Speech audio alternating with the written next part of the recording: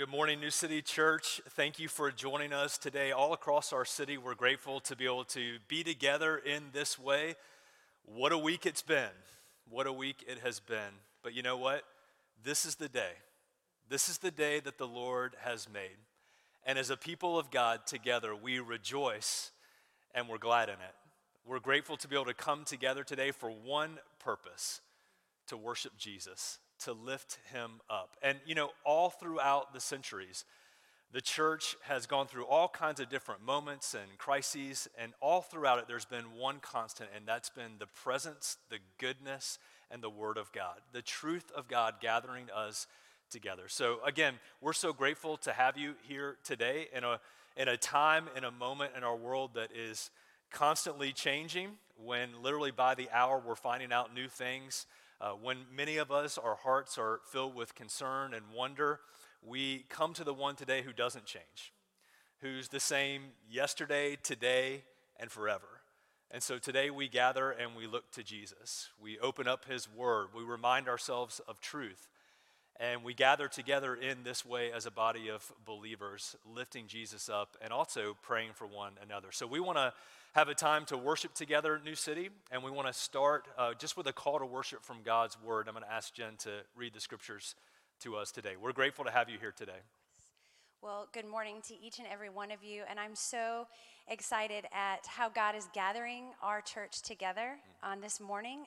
Whether you are huddled together as a family on the couch or sitting around a kitchen table with friends, we are still God's church. We are still his people. And the thought that keeps coming to my mind as we enter into these days and weeks ahead of us is that there is a God who still sees each and every one of us, and that his presence is every bit with each and every one of you right where you are, even though we are not publicly gathered in the same place. So just know that and walk in the hope of that. So I'm reminded of what the Apostle Paul said so many years ago in Romans. He said, "Rejoice in hope, be patient in tribulation, and be constant in prayer." So let's do that, New City Church. Let's rejoice in hope. Let's be patient in tribulation and be constant in prayer. Let's pray together this morning. Would you bow your heads with me?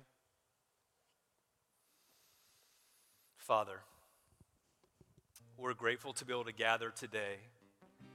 We're grateful to be able to lift you up, to give you praise because you are praiseworthy.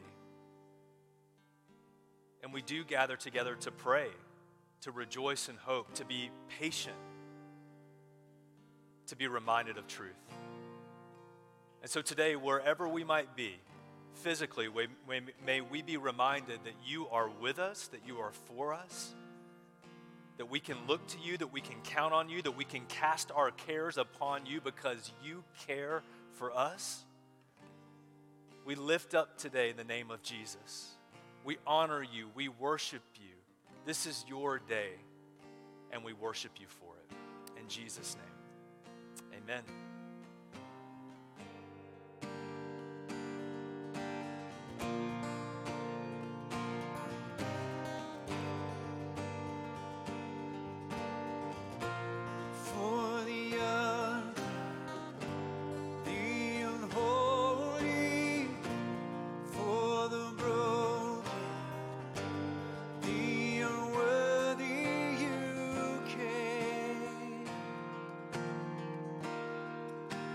Jesus, you came for the wounded, for the hurting, for the lost, and for the lonely. You came.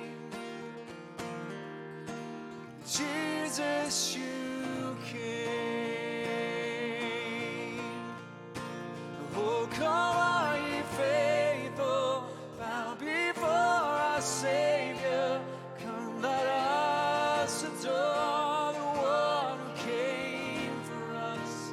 Glory in the highest, praise the name of Jesus, our King is come.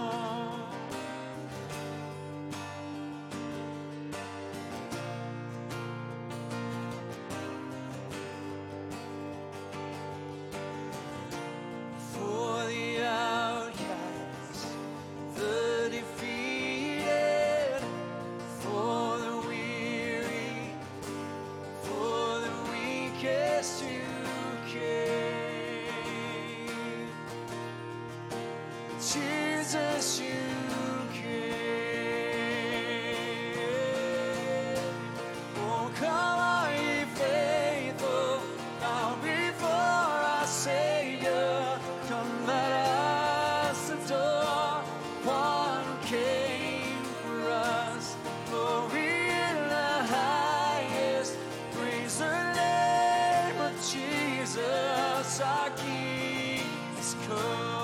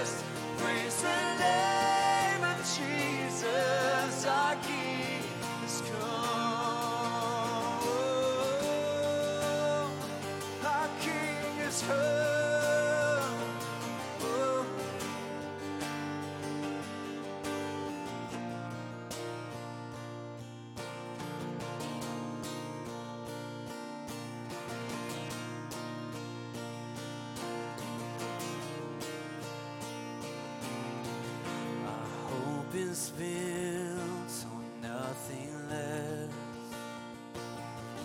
than Jesus' blood and righteousness. I dare not trust the sweetest frame, but wholly trust in Jesus' name.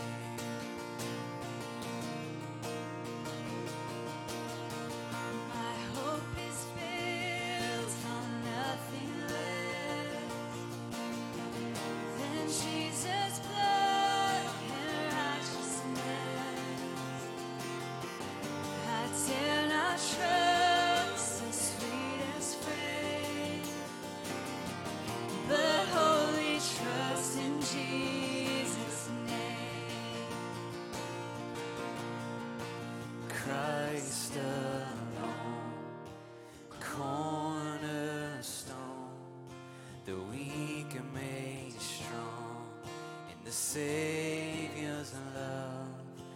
Through the storm, He is Lord, Lord of all.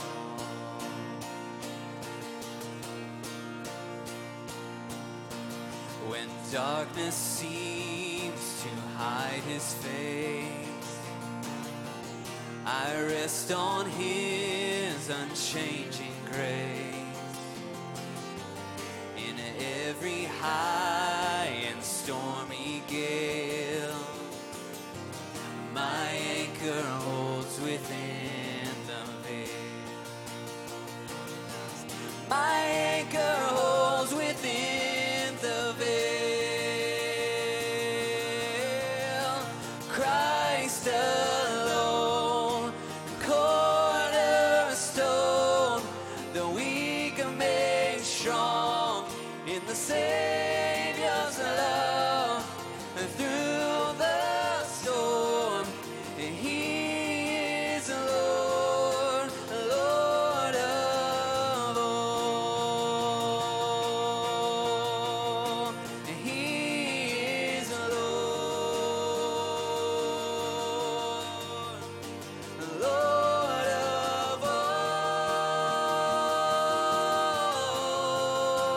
Christ alone, cornerstone, the weak are made strong in the Savior's love, and through the storm, He is the Lord of all.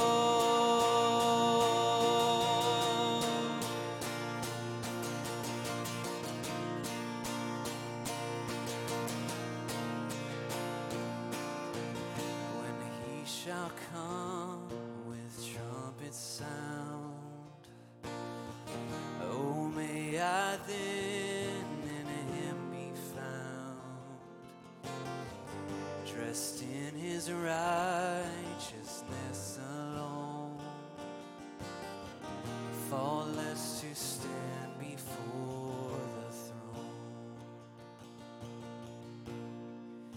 And Christ alone, cornerstone, the weak are made strong in the Savior's love.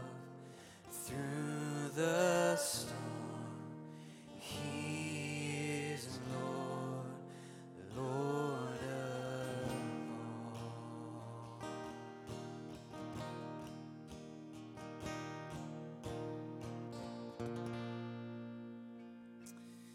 Heavenly Father, we humbly acknowledge that we are powerless without you. But in you and through you, you work in our lives and you work through us. Lord, you are the source of peace and comfort and safety. Would your Spirit remind us of that in this moment and in these coming days, that you are the Prince of Peace. You're the God of all comfort and a refuge. We pray all this in Jesus' name. Amen.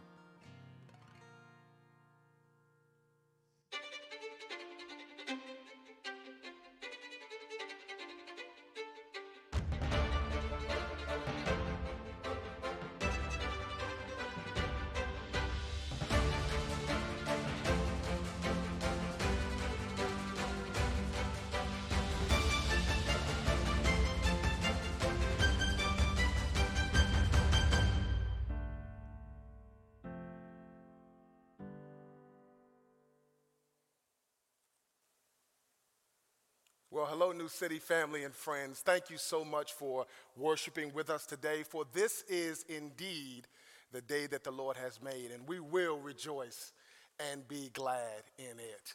Well, I'm Rodney. I'm one of the pastors here, and I'm super excited to share a message from God's Word with you today.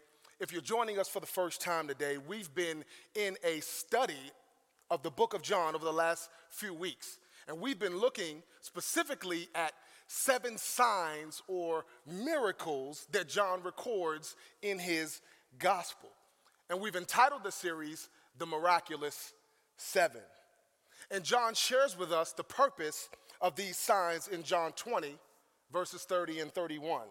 And they read, "Now Jesus did many other signs in the presence of the disciples, which are not written in this book. But these are written so that you may believe that Jesus is the Christ, the Son of God, and that by believing you may have life in his name." And so these verses serve as the foundation for the entire series. And the purpose of these signs is to point to Jesus, who he is and who he longs to be to each one of us, our Savior and our Lord, that by believing in him, we would have life in his name. And so by way of recap, we began this series a few weeks ago, and we looked at sign number 1 in John 2. We looked at when Jesus turned water to wine. And in that, we looked at the amount of water that he turned into wine was significant because it was equivalent to about 900 bottles. And we learned that that was symbolic of God's love for us that never runs dry. In other words, his provision for you and I is more than enough. And then last week we looked in John 4 at sign number 2 when Jesus healed the official's son. And in that message, we learned that desperation, those moments in life that we all know all too well, those desperate moments in life, we learned that desperation creates space for our faith to come alive and to grow. And so this week, if it's all right, we're gonna hang out at the pool a little bit. Is that all right? We're going to hang out at the pool a little bit, and we're going to look at sign number 3, healing at the pool of Bethesda. But before we do, let's commit our time to the Lord in prayer. God in heaven, thank you so much for this moment that you've ordained before the very foundations of the world. God, you knew exactly where we would be right now. You knew what we'd be going through. You knew how we would feel. But God, we commit our feelings and our anxiety and everything up to you right now in this moment. And we ask that you would arrest our attention, settle our hearts. Help us to focus on you that we may get the nourishment we need for the time as this. So we commit this space into you, Lord. We pray that you would drive anything out of our presence that would dare impede the flow, the move, the work of your Spirit. Get the glory out of our time together, we pray. In Jesus' name, God's children said amen and amen. Amen. So I want to invite you to turn with me today to John chapter 5. We're going to look at verses 1 through 9. John chapter 5, if you have a copy of the scriptures near you, or if you prefer the digital method, it should be preloaded on the app for you. But John chapter 5, verses 1 through 9.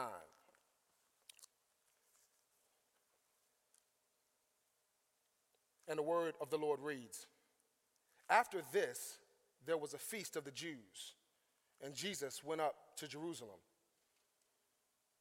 Now there is in Jerusalem by the sheep gate a pool in Aramaic called Bethesda, which has 5 roofed colonnades. In these lay a multitude of invalids, blind, lame, and paralyzed. One man was there who had been an invalid for 38 years. When Jesus saw him lying there and knew that he had already been there a long time, he said to him, 'Do you want to be healed?' The sick man answered, 'Sir, I have no one to put me into the pool when the water is stirred up. And while I am going, another steps down before me.' Jesus said to him, 'Get up, take up your bed, and walk.' And verse 9, and at once the man was healed, and he took up his bed and walked." And so I want to start by just giving a little background on the word Bethesda and what that means. The scripture says that Jesus had arrived here at the pool of Bethesda, which was just inside the sheep gate. Now the word Bethesda is essentially a synthesis of 2 words, Beth meaning house, and Hesda meaning grace or mercy. Now the word Hesda could also mean shame or disgrace, and this dual meaning was thought by many to be appropriate since the location was seen as a place of disgrace due to the presence of invalids, as well as a place of grace due to the granting of healing. Now, I want to take a few minutes here and kind of set the scene for us today of what I imagine going on here. The Bible says that there was a great multitude of sick people, blind, lame, and paralyzed. Now, I don't know about you, but I can imagine in this scene here, there must have been depression. There had to have been an abundance of discouragement and hopelessness. I can even imagine the stench that must have been in the air. Many of us know that often sickness and disease carry a smell. But I can also imagine expectation and hope. The more I thought about this, it really seemed like it's a microcosm of the church. Because think about it. We're all impotent to a degree in spiritual things. Some of us are spiritually blind. We find it hard to see God's hand in our lives. Some of us are spiritually paralyzed. We're stuck in a spiritually unproductive cycle. Some of us are lame spiritually. In other words, there's movement in our lives, but we're feeble, and our steps towards God are few and far in between. And maybe some of us today are deaf spiritually. We can't hear God the way we would like to hear him. And so this is where our man in the text is today. He's described as an invalid. The scripture is not clear on what his specific condition is, but whatever his condition is, this man is caught between hope and hopelessness. He's caught between hope and hopelessness. Now, he's at the pool. He's at the pool, so he has some degree of expectation and hope, but he's been in his condition for 38 years. I find it interesting, though, that the multitude of people here in our text went to a place to be healed. They went to a place. And if you think about it, it's not unlike most of us do today. We go to a place to be healed. We go to church to feel better about who we are and what we're struggling with. Now, I'm certainly not suggesting that we not come to church, but what I am suggesting is that the healing we need is found in a person, not a place. Healing we need is not in a place, but in a person. What is your hope anchored in today? So as we dive a little deeper into this third sign, I want to look specifically here at the words of Jesus, because I believe that they give some insight into his desire for all of us. If you remember, Jesus said in John 6:63, the words that I have spoken, they are spirit and they are life. The words that I've spoken, they are spirit and they are life. And again, the purpose of these signs are so that we may believe and have what? Life. We might believe and have life. And so let's look at verse number 6 here in the question that Jesus asked the man. Jesus asked him, he said, do you want to be healed? Now, I don't know about you, but this is an interesting question to me, because the obvious answer would be yes. Yes, I want to be healed. What do you think I'm doing here at the pool? However, we all know that not all sick people want to be healed. You ever tried helping somebody and they didn't want your help? I shared some time ago about some of the things I've learned with the homeless ministry that I was a part of in D.C. And one of the interesting things to me was no matter what we showed up, for some of them, whether we had coats, scarves, or hot chocolate or tea, some of them wanted nothing to do with anything that we had. Some of them wanted nothing to do with what we had. And one of the things I learned is that sometimes we get comfortable in our condition. While it may not be ideal, it's familiar. Don't bother me. I'm good here. It's not ideal, but it is familiar. Now, conversely, some people like the attention that their condition affords them. And not only that, I've learned that many people falsely believe that their identity is found in their condition. So sometimes productivity, growth, or in this case, healing, it can present a threat that people are afraid to face. If you don't believe me, just talk to someone who has been in prison for any prolonged period of time. Often to them, freedom is a threat. It's a threat to the structure they've become accustomed to. It's a threat to the lifestyle, the comfort they're familiar with. And so Jesus asked the man, do you want to be healed? Why? Because there's a cost associated with this. There's a cost associated with this. Listen, there are emotions and feelings connected to the conditions that we're comfortable with. And you and I are going to have to be willing to part ways with these emotions and feelings in order to experience what God has for us on the other side. Listen, God's concern for us is not just our healing, but that we have a hope that rests in Him. A hope that rests in Him.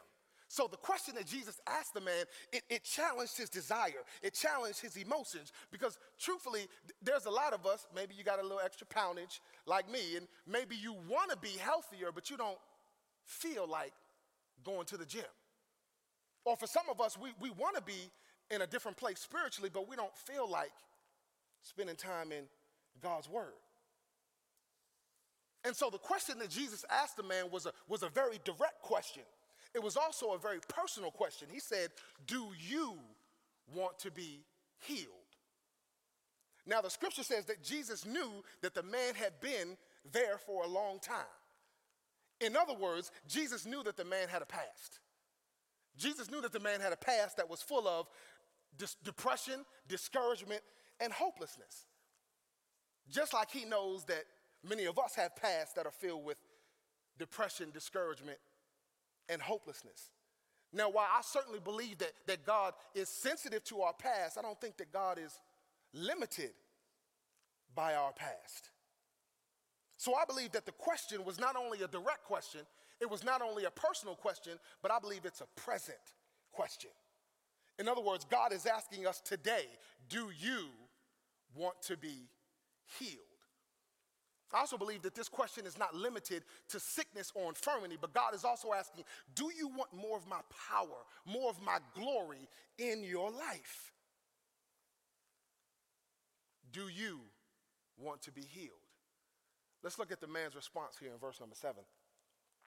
The man responds by saying, sir, I have no one to put me into the pool when the water is stirred up, and while I'm going down, another steps down before me. Can you imagine the frustration of having what you want just beyond your grasp? You can see it, you can taste it, maybe even you can smell it, but you just can't get to it. See, it's one thing to hope for something you can't see.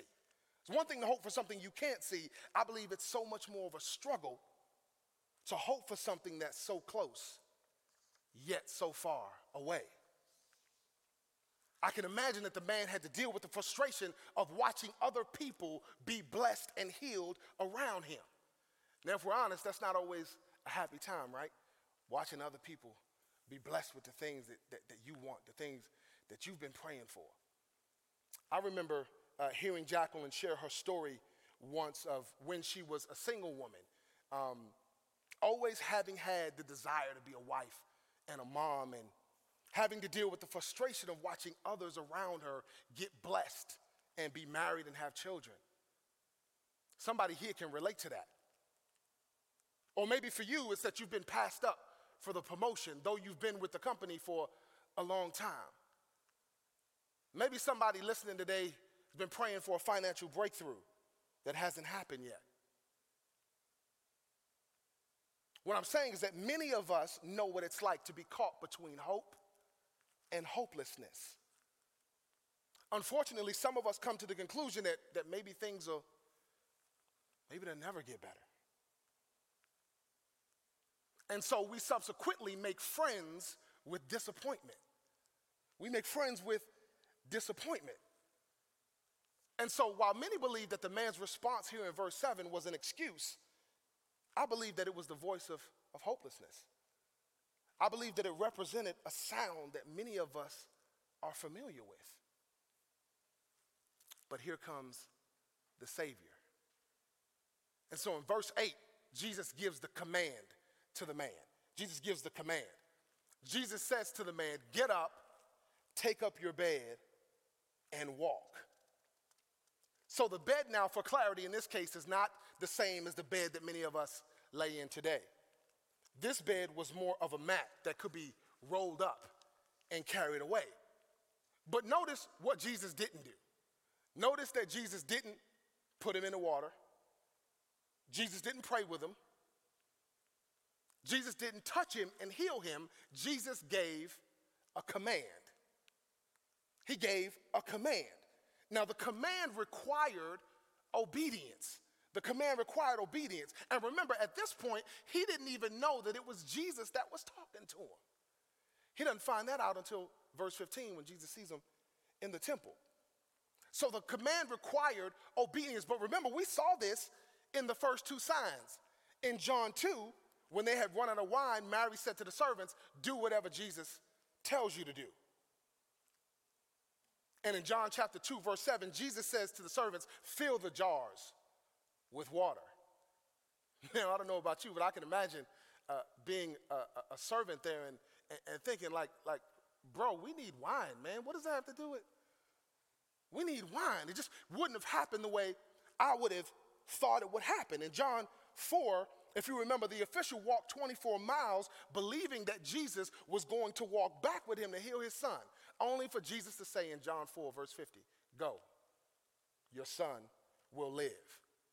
It didn't happen the way he thought it would happen. So he had to walk back 24 miles wrestling with the question, is it true? Because it wasn't what he was expecting. It wasn't what he was hoping for. Now think about it. For 38 years, he believed the only way to be healed was to be the first in the water after it was stirred up. And all of a sudden, a random man comes and tells you to get up, take up your bed, and walk. The command directly conflicted with his belief system. For 38 years, all he knew was one way to be healed. For 38 years, all of his hope, all of his expectation was anchored in a place. So when Jesus gives the command, he had to be willing to let go of what he had been believing for so long. Because all of a sudden now, Jesus, who is the way, had just conflicted with his way.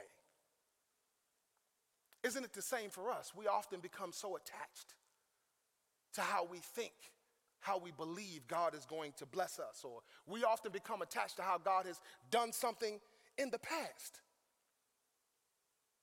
Maybe that's the reason some of us have missed God. Maybe the reason that we're deaf, blind, lame, and paralyzed spiritually is because God's commands haven't lined up with our expectations. Listen, all of us have areas of weakness in our life that we can become comfortable with if we are not careful. But I want to submit to us today that what we should be more concerned with is what that comfort could be costing us. What could it be costing us? And so as I begin to close this message, I want to attempt to reshape the framework of your thinking related to healing and deliverance. Jesus asked the man a question. Then Jesus gave the man a command.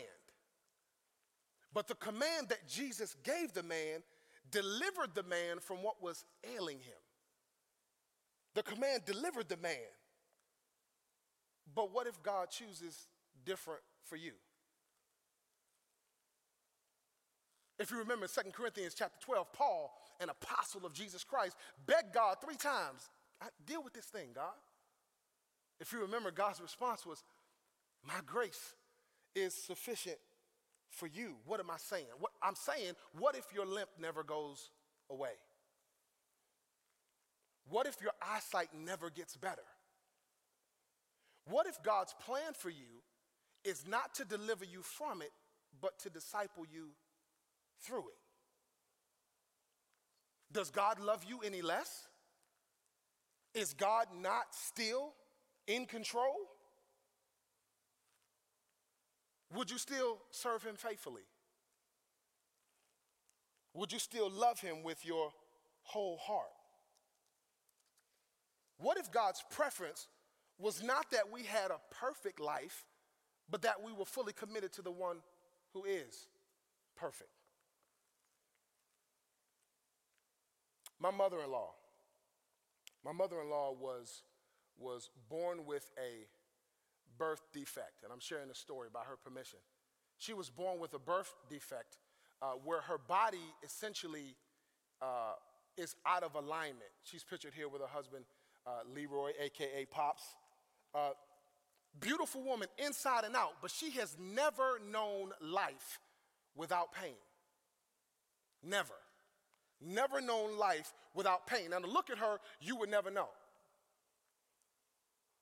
Never known life without pain, yet every time I talk to her, God is a part of the conversation. Every time I talk to her, God is a part of the conversation. She told me once that though she never blamed God, she did once ask God why. She said God's response to her was, because I can trust you with the pain, that you'll praise me in spite of it. Today, my mother-in-law has created an all-natural pain cream. Why? Because instead of God delivering her from it, God is discipling her through it so that others may be drawn to him. See, the conflict in her body created intimacy with her father, and the world gets to benefit from that.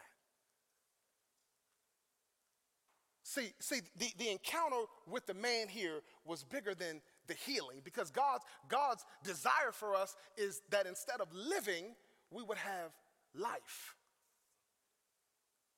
So this encounter was much, much bigger than the healing. The question challenged his desire and confronted his emotions. The command conflicted with his belief system, his expectations. But both were signs that pointed to Jesus, not as his healer, but as his hope. The point was not perfection. The point is relationship. Listen, family, the signs are clear. The way has been made. And Jesus is asking, do you want to be healed? If the answer is yes, then the command is get up, take up your bed, and walk with me. If you remember, John 20, verse 31 says, but these signs are written so that we may believe that Jesus is the Christ, the Son of God, and that by believing, we may have life in his name. And so I want to leave you today with a couple of questions to ponder as our application today. Question number one is this: what mat is Jesus calling you to get up from today? What mat is Jesus calling you to get up from today? And I'm believing that as you hear this question, God is reminding you of what that is. Question number two: what's keeping you connected to your mat? Maybe you want to turn these things over to God, but maybe procrastination is keeping you. Maybe fear, control, distrust. And question number three: are you willing to exchange your mat for a miracle? Are you willing to exchange your mat for a miracle? In other words, are you willing to let go of what's in your hands in exchange for what's in God's heart? What I'm learning, family, is that the more we anchor our hope in the person of Jesus Christ, the one who's faithful, the one who said he'll never leave you nor forsake you, the less concerned we'll be with what's going on around us. Because the healing we need is not found in a place. It's found in a person. To God be the glory. Let's pray together. God our Father, thank you for loving us so much. Thank you for reminding us today that you're all that we need. Everything we're looking for, everything we're concerned with is found in you. The answers to all the questions that make us weary are found in you. So God, we open our hearts, we open our minds to you right now in this moment. We give you the space, God. We give you the dominion to have your way in our life. For we commit to trust that since you knew where we would be right now, you have everything we need. We pray, Lord, that you would get the glory in all that we are and all that we do, say, and think. In Jesus' name, amen. Amen. What a great message. Aren't you grateful for Pastor Rodney and for the gifts that God has given to him, teaching and preaching and leadership? So grateful for you, brother. Thank you for that word. And what a perfect word it is for us even today in God's providence, that this would be the passage that we're looking at today, and the bottom line of hope isn't found in a place. It's found in a person. And so as we're gathered in all kinds of different places today, we don't put our hope in a particular place. we put it, of course, in the person of Jesus. And the reality is that this is not the church, the physical space. You are the church. And wherever we're gathered today, across the city, across the country, across the world, we are the church, glorifying God, lifting up his name, and worshiping him together.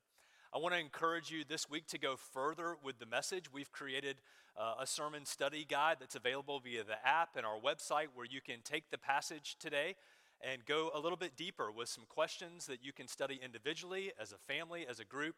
And so you can access that on our website via our app. And I would encourage you to do so this week and go further with the message. This afternoon, we're going to be making an important announcement about some future worship services and decisions that we're making as a church. So I want to encourage you to check your inbox today and social media as we make some decisions, and want to just give you a heads up on that to please pay attention and look for that. Before we finish our services today, let me give a little bit of New City family news. First of all, if you're visiting with us, if you're just connecting with us online watching today, we're so grateful to have you, and we want to help you get further connected here, find out more about the church. If you've been coming for a while or attending online for a while and you want to get further connected, there's an easy way to do that. On the app today as you're watching, or online, there's a tab that says Connection Card, or on the website you can find it.